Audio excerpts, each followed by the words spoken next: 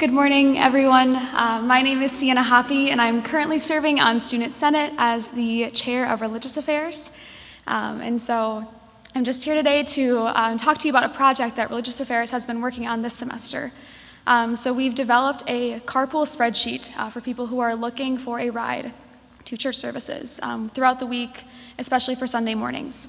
And so I'm going to be sending out an email after chapel today that will have a link to the editable spreadsheet. If you or someone you know is looking for a ride to church, we'd love for them to put their Bethany email in there, and then they can make connections with other people on that spreadsheet to find a ride to church. And also, if you have an extra seat in your car and are willing to provide a ride to someone else, you can also put your name down so other people can contact you. So Student Senate is not the group giving rides to people necessarily, but this is kind of a platform for people to make connections with other people who are going to the same church service. And so be watching for that email today, and then there'll also be QR codes around campus by the end of this week with access to that spreadsheet as well. So thank you.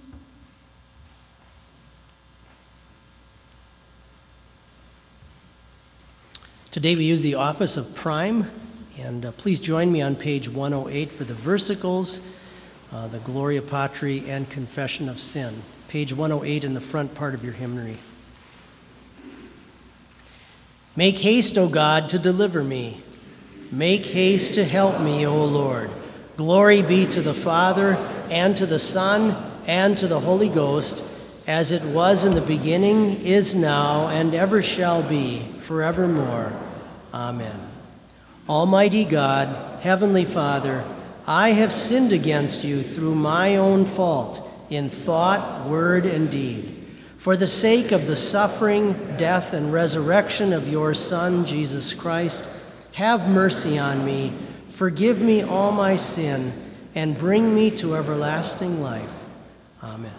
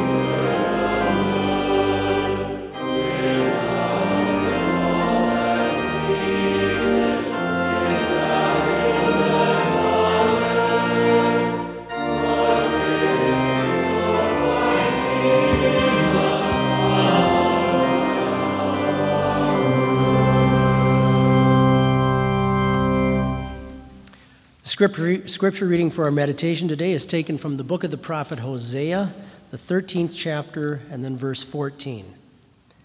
And God says, I will ransom them from the power of the grave. I will redeem them from death. O death, I will be your plagues. O grave, I will be your destruction. Pity is hidden from my eyes.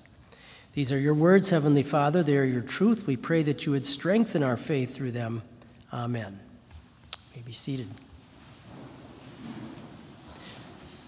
If you were to go to the city of Florence, Italy, you would see the large dome, second largest dome in the world, that is built there in their church known as Santa Maria del Fiore, the Florence Cathedral. Beautiful dome designed by Brunelleschi back in the 1300s, 1400s. Construction for the dome started in 1296 and it ended in 1436. Now think of that, 140 years of building a church, 140 years. One of the reasons that people at the time wanted the building process to be so delayed wasn't simply because of materials or money or things like that, but one of the reasons that they delayed it for generations was because of the Black Plague. The Black Plague was prevalent in Europe at the time and coming down into Italy, and people thought that if we can delay the building of a church, God certainly won't let the plague touch us while we're building a church to him.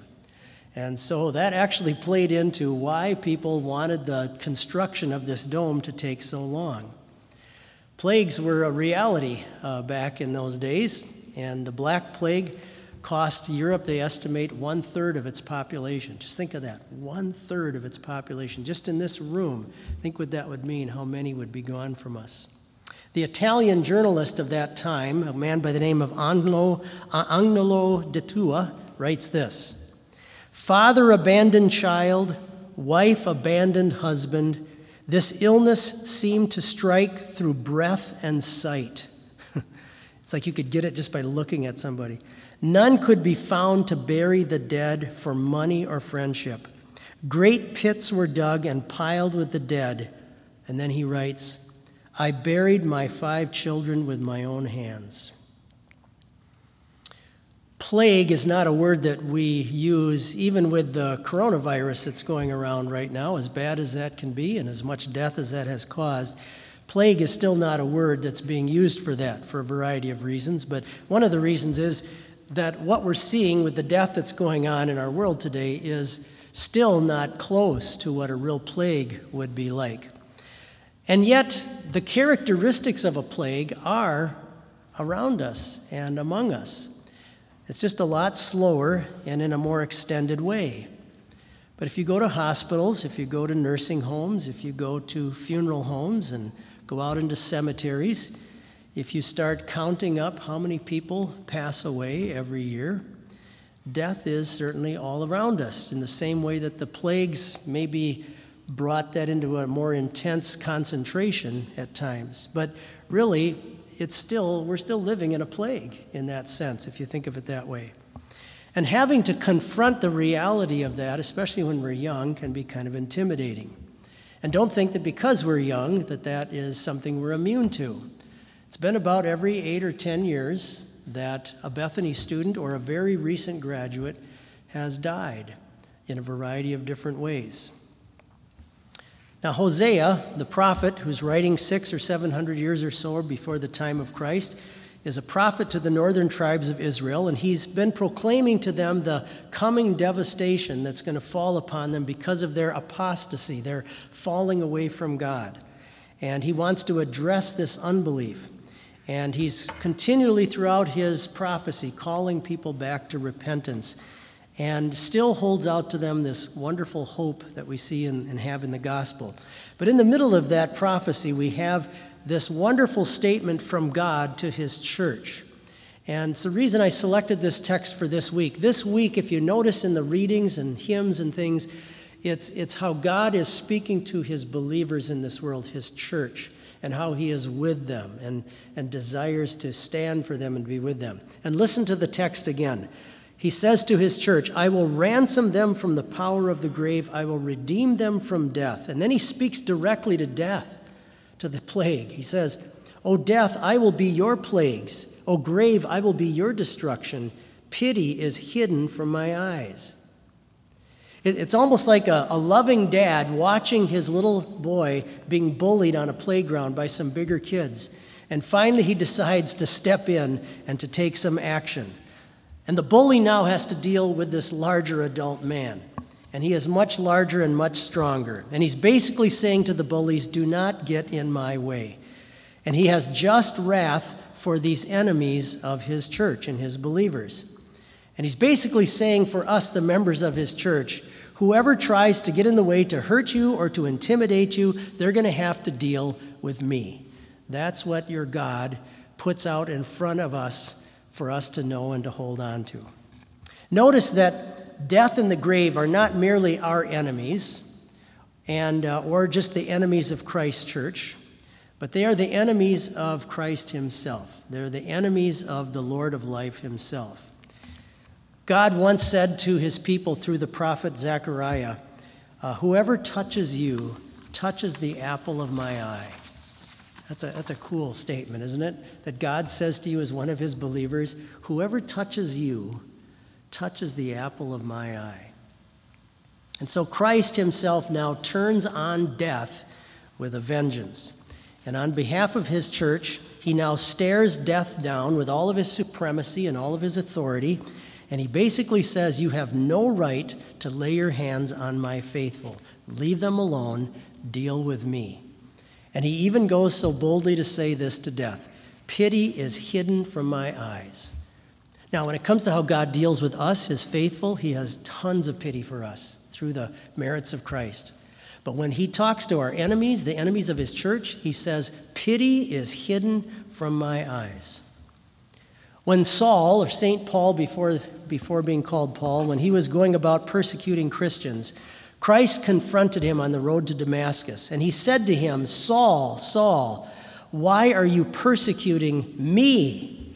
He didn't say my church, he didn't say my faithful. He identifies so closely with you as one of his believers that he says, why are you persecuting me? And St. Paul speaks the words of Christ to our graves when he says, O grave, where is your sting? Thanks be to God who gives us the victory through our Lord Jesus Christ.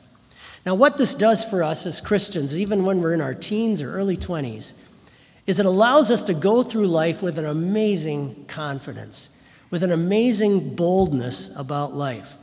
You have the ultimate safety net from God himself that nothing can take you away from him. Nothing can defeat him. And Satan can pull out the greatest weapon in his arsenal, and yet it is still nothing to Christ.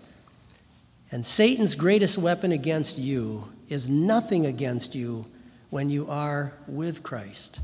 Cling to him. Amen. Please join me in the responsory on page 108. Page 108. And let us rise.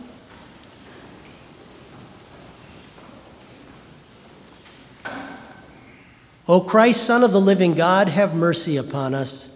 O Lord Jesus, seated at the right hand of the Father, have mercy upon us. Glory be to the Father, and to the Son, and to the Holy Ghost. O Christ, Son of the living God, have mercy upon us. Arise, O Christ, and help us, and deliver us for your name's sake. Our Father, who art in heaven, hallowed be thy name. Thy kingdom come, thy will be done on earth as it is in heaven. Give us this day our daily bread, and forgive us our trespasses, as we forgive those who trespass against us. And lead us not into temptation, but deliver us from evil. For thine is the kingdom, and the power, and the glory, forever and ever. Amen. O Lord Jesus Christ, bright Son of the world, shine upon my spirit and drive away the night of sin, that I may walk in your holy light all my life, and even forevermore. Amen. Come, Holy Spirit, and fill the hearts of your faithful people, and kindle in them the fire of your love. Blessed are the poor in spirit, for theirs is the kingdom of heaven. Blessed are those who mourn, for they shall be comforted. Blessed are the meek, for they shall inherit the earth. Blessed are those who hunger and thirst for righteousness, for they shall be filled. Blessed are the merciful, for they shall obtain mercy. Blessed are the pure in heart, for they shall see God. Blessed are the peacemakers, for they shall be called sons of God. Blessed are those who are persecuted for righteousness' sake, for theirs is the kingdom of heaven. Blessed are you when they revile and persecute you and say all kinds of evil against you falsely for my sake. Rejoice and be exceedingly glad, for great is your reward in heaven. Come, Holy Spirit, and fill the hearts of your faithful people and kindle in them the fire of your love. Our help is in the name of the Lord, who made heaven and earth. Let us bless the Lord. Thanks be to God. The Lord Almighty order this day and all our doings in his peace. Amen.